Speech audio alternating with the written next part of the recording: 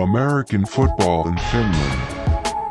Perfect Purvis, Jabari Harris, and Robert Johnson give authentic American perspectives on football every week. No politics, no censors, just football. Enjoy the show.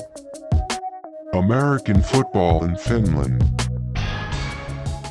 I'm here with Wausau Royals receiver, kicker, punter, everything man, Spencer Cudlin. What's going on today, Spencer? Nothing too much, just getting ready for championship week. Yep, big game, big game. So let's just get right into the questions, man. The Roosters, they're always the team to beat. That's a fact. But the team assembled in Vaasa seems uniquely qualified to beat them, and you've done so earlier in this season. What about the Royals team gives you guys the edge you need to take down the almighty Helsinki Roosters? I suppose that is a very good question. It's hard to say. I suppose we've got a unique combination of like speed. You know, we got Alpo and RJ and Nico. We got and the fact that we have Justin as a QB, so we can put the ball in the right spot. You know, me, the slower right running receiver type. I would not call myself fast. And we got we can be as balanced as any team in the league in terms of our running game as well. So we can attack people in multiple ways. We've got the brain of John Booker as well, our head coach, who's he's a mastermind of preparation and scheming. So I suppose that would be my reasons for why we can beat them. We have a unique combination. You know, we got a wide skill set as opposed to some teams that might be limited to just speed guys or just route running receivers. That's what I would say. Okay, speaking of the receiving group, you guys, I mean, you just said it. You guys have an insane amount of talent, of course, led by RJ Long, MVP candidate, probably is going to win the MVP.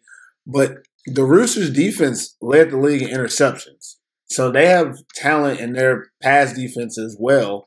Without giving away too much football strategy, what are some of the weaknesses that the Roosters' pass defense have that play to you guys' strengths as receivers?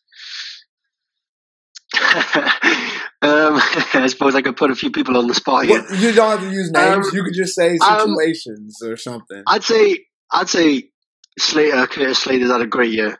He's had a fantastic year, along with Pierre, the two safeties there.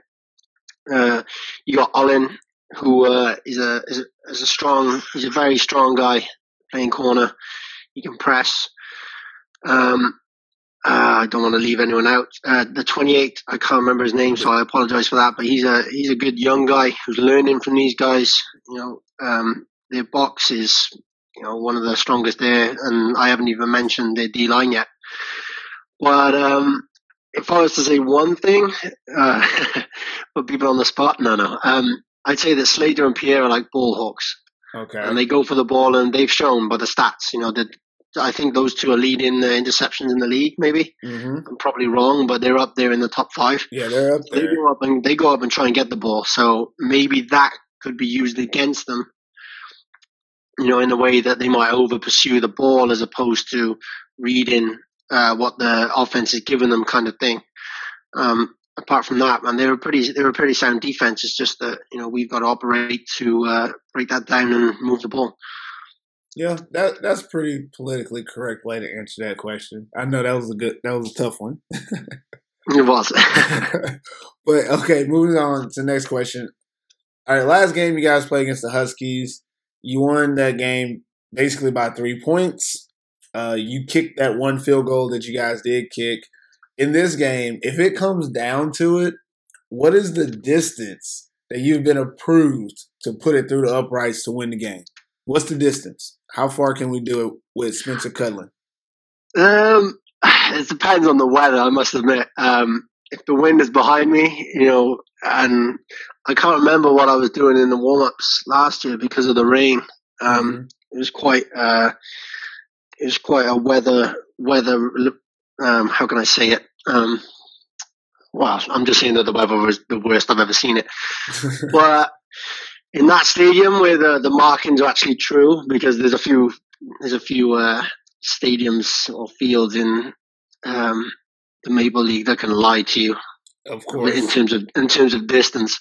I think I'm good. I've proved that I'm good from 44 with 3 seconds on the clock against Turku 1 year. But I think I could get a 50, maybe a 52 at a push with a bit of adrenaline and a slight wind behind me. But no rain, right? No rain. Oh no. Well, I suppose rain doesn't come into it. That only affects the snap and the hold. But Justin's been pretty awesome at that, and so CY on our PITs. But I think if it's 50 or under, I'm good. Okay. And then if it comes down to it, I'm going to push it to 53 with a bit of adrenaline. Okay, I'm gonna hold you to that before the game. Well, if it comes down to it, we're gonna have to see. Yeah, I want to see your warm ups. I want to see you warm up with 50 plus in the warm ups. I want someone to Snapchat it. I don't care who. All right, I'll see what I can do with that. Yeah. But again, it comes down to how I can't remember how they marked out the field last year, but I know that in Vonta, like that field is real short, and I was hitting the 60 in the warm ups. You know, and then same at the Butchers. Their field seems to be a bit short because I was kicking like 70-yard punts and stuff like that. So it all comes down to how they mark out the field and if they're accurate with their measurements. But you know, on a real marked out field, I think 50 would be the what would I call it? My personal barrier, I suppose. Yeah, 50. Okay, 50 and under. That's what we'll go with. So talking back again about this matchup. Okay, you, Sotomayor, Timmy Thomas, dynamic group of athletes in Seinäjoki for a few years. Okay, we know that this is just one of the many like grudge matches in this game, but will you feel any sympathy for your friend if you are the guys that stand in the way of his championship? If you guys beat them in this game, will you have any sympathy for Timmy Thomas? Hell no. That's what I want to hear. Now, they've already won one title this year, man. Don't get greedy. Well, what about? Nah, I'll take that back. It's all love with me and Tim. We're practically brothers, man. And of course, one of us has to lose, unless we go on to some sort of cease, you know, some sort of end game where we have a draw. But yeah, one of us has to lose, and we've talked about it actually last week. And you know, he said that he'd be happy if he wins, and I kind of said I wouldn't be happy because this is my third time now, and you know, it's kind of seems to be a Rooster-dominated championship, which you know we want to break the wheel. Game of Thrones. So yeah, I mean there will be sympathy. Don't get me wrong. Like seeing your brother lose or seeing your brother just being in a place of discomfort or whatever, you know, it will affect you. But you know, a week after it won't matter. Probably even a few days after it won't even matter. So I think it won't play a factor really that much. Well, I don't have Timmy here, but let's just do a hypothetical. What if they were to be the ones to win?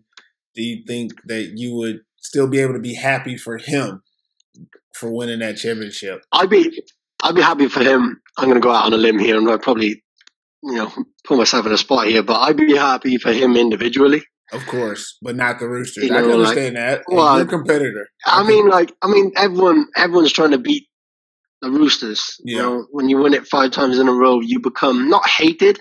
It's just in a competitive nature, you become the hunted. Yeah, of course.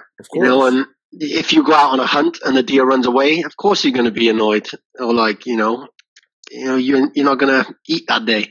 That's a weird euphemism, but still, you know, the ideology is there where, you know, if they win it again, it's kind of like, oh, for God's sake. Yeah. You know, and obviously losing, no one who's competitive or no one that plays the sport, you know, likes to lose. So, yeah, that makes sense. I'd be happy for him personally, but, you know, the Roosters obviously doing something right. Don't get me wrong. I love the organization, but it would be annoying if they win it again.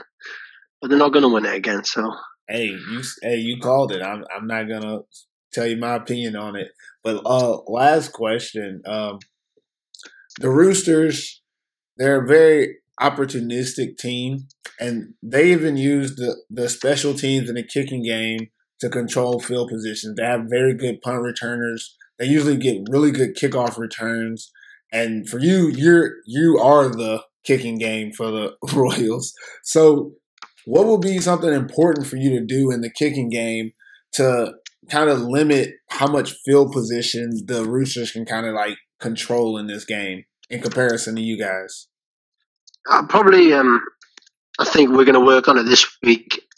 But I think our game plan is going to be quite similar to that of our playoff game against the Huskies, where they got Roman and Nico Lester, who's, fair play to them. They're great returners also. And I think it's just going to be a case of not letting them get the ball in their hands.